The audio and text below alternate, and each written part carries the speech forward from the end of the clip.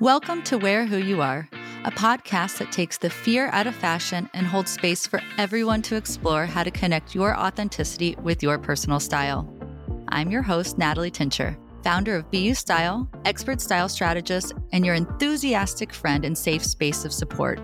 I believe that every person has a style, and every style deserves a seat. With over a decade of experience working with hundreds of personal clients, I've learned a thing or two about how to help others have a healthy and holistic approach to navigating how to build a wardrobe that reflects who you are. So pull up your seat and let's get started. There's no such thing as having no style. By getting dressed every day, you inherently are making style choices, and therefore, you do have a style. The first step in truly understanding your personal style is discovering how it connects to who you are. How do you communicate your personality and preferences through your clothing choices? The BU Style 6 assessment creates the foundation for you to start answering that question. By taking this assessment, you will be able to see your spread of the 6 style personalities and how they connect to wardrobe characteristics. Read more about the BU Style 6 methodology and take the assessment by visiting www.bu.style and clicking on the Personal Clients tab. That's www.bu.style. You can also click the link in the show notes.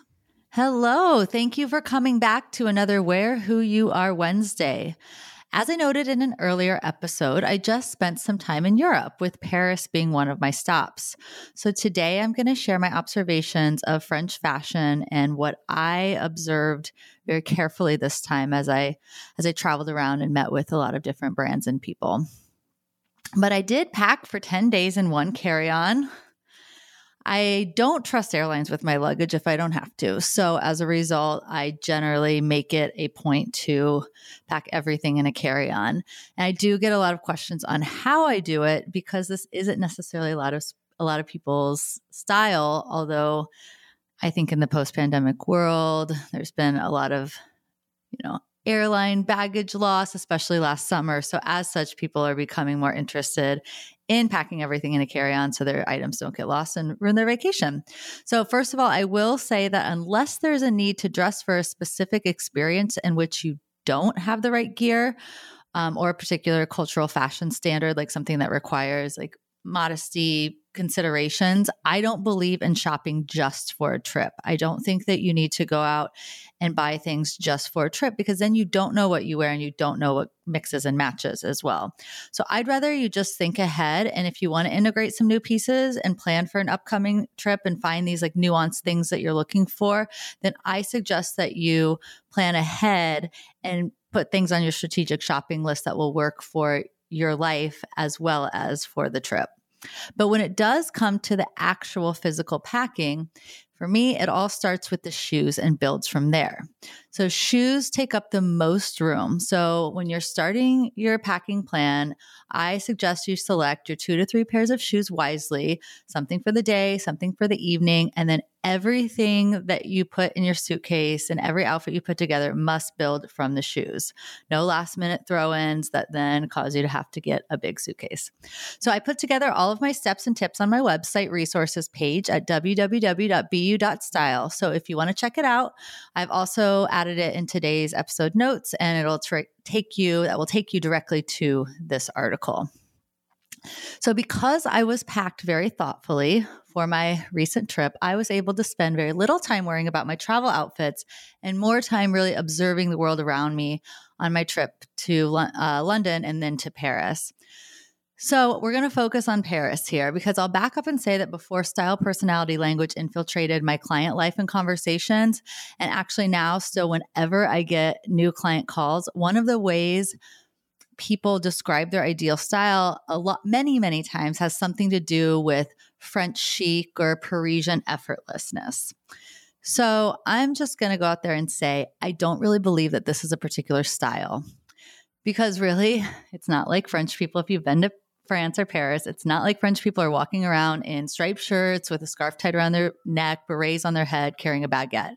That is this caricature that we have made of a culture. And in fact, if I were to dissect it, I would usually say what people are referring to in this French chic thing they're talking about is generally a strong mix of polished and classic style personalities with some softer magnetic elements mixed in, depending on the client's particular style, inspiration, or reference when they are making this reference. So before I get into my observations on French fashion, and what I learned, I will say that being born and raised in the United States, I love so many things about American culture, American style, particularly New York City style. I love where I come from. However, as you know, I do believe in travel and new experiences as a way to observe and learn about the world around us, consider our own practices and habits, and maybe internalize and incorporate attitudes, traditions, or habits of other cultures and people outside of our insular worlds. I always believe in expanding and observing. So when I observe and continue to interact with the French, I've observed some constructs that I believe we could consider thinking about adapting in order to create a better relationship with ourselves. And I think that's really where this French chic comes from. So here are a few of my observations that might help some mindset shifts when it comes to connecting your authenticity and personal style. So my first observation when I was in Paris, observation 1, the French aren't over-consuming. So I think we have this notion sometimes in the United States that associates the designers and brands that come from France with the consumption habits of the population in the present day. Yes, it's very true. Some of the biggest and most prestigious fashion houses and the legacy of some of the most talented designers come from France. However, the data shows that the French aren't the ones constantly consuming these brands in the present day. So most of the independent designers that I spoke to on my trip said that more than 40% of their sales are to the US or Asian markets.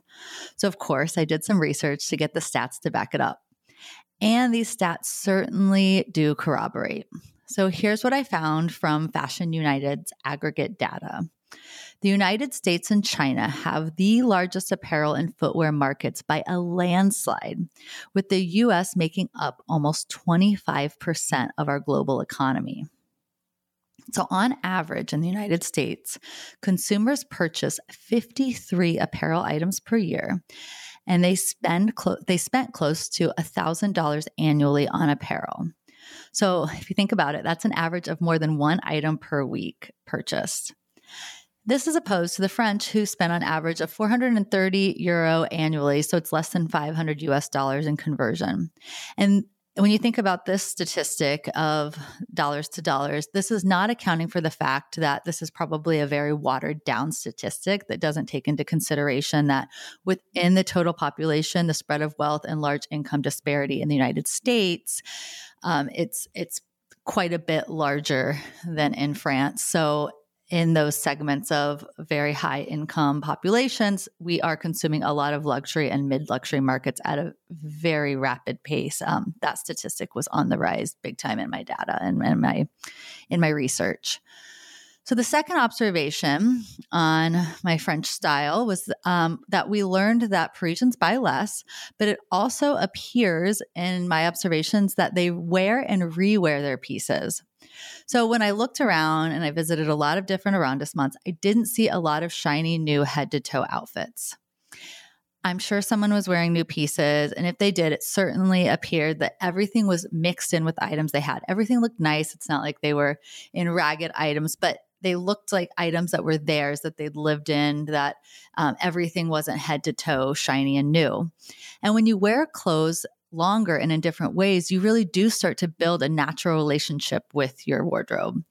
Your clothes become like second skin to you. And the more you wear things, you just inherently learn your own taste.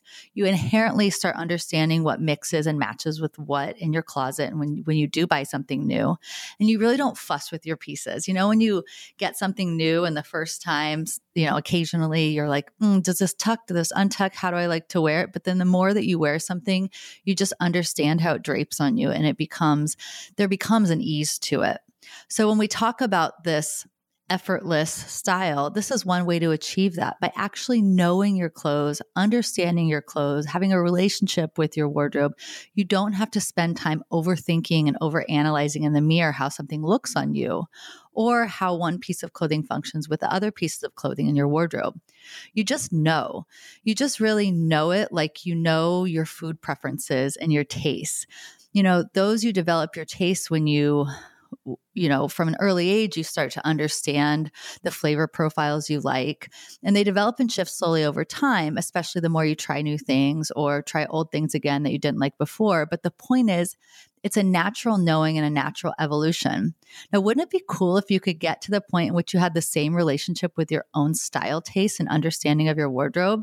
I think that would be such a cool world, and it would really eliminate a lot of that overthinking that we tend to do here, or that, idea of chasing other fashions and chasing all of these trends. The third observation that I made and that I learned is that French people don't rely on external compliments. So this is a cultural insight that's coming directly from French people I know and one of my closest friends and other conversations that I've had and that I've observed. Again, I'm not saying anything is right or wrong or I prefer one way or another. In fact, I don't think it's really black and white, but I'm just giving you some food for thought.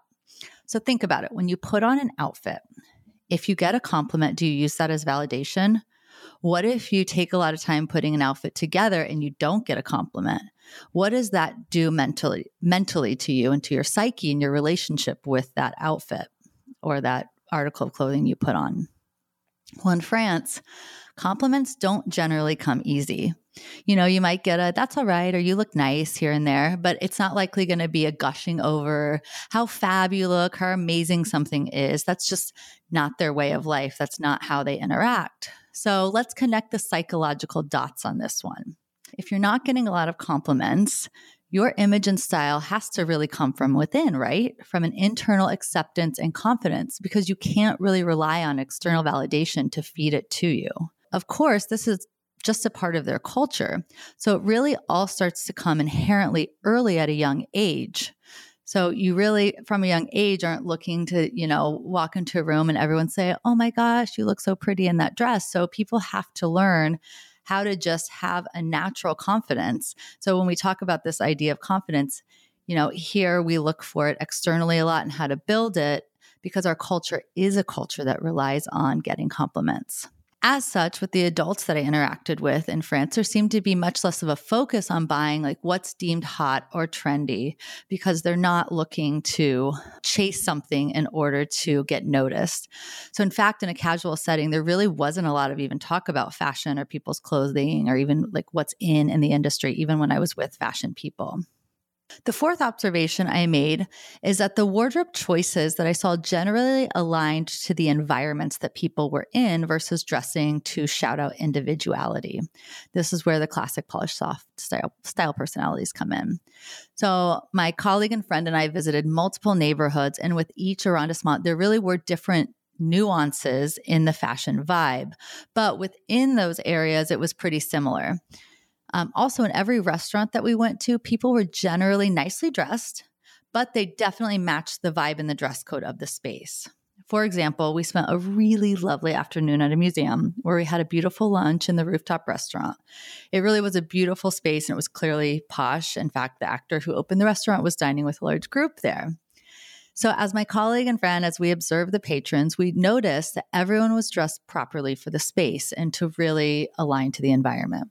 We didn't observe any avant-garde fashion or unexpected fashion choices, bright colored hair, or like anything like that, or anything uber casual, any uber casual streetwear.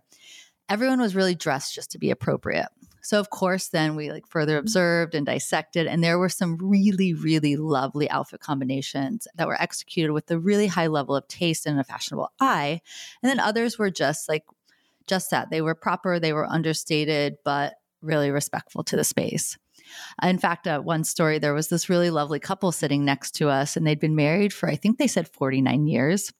They both looked superbly chic. Now, I usually hate the word chic because it's been bastardized over the years, but I really don't use it a lot unless I think it really fits the bill. It really did this time.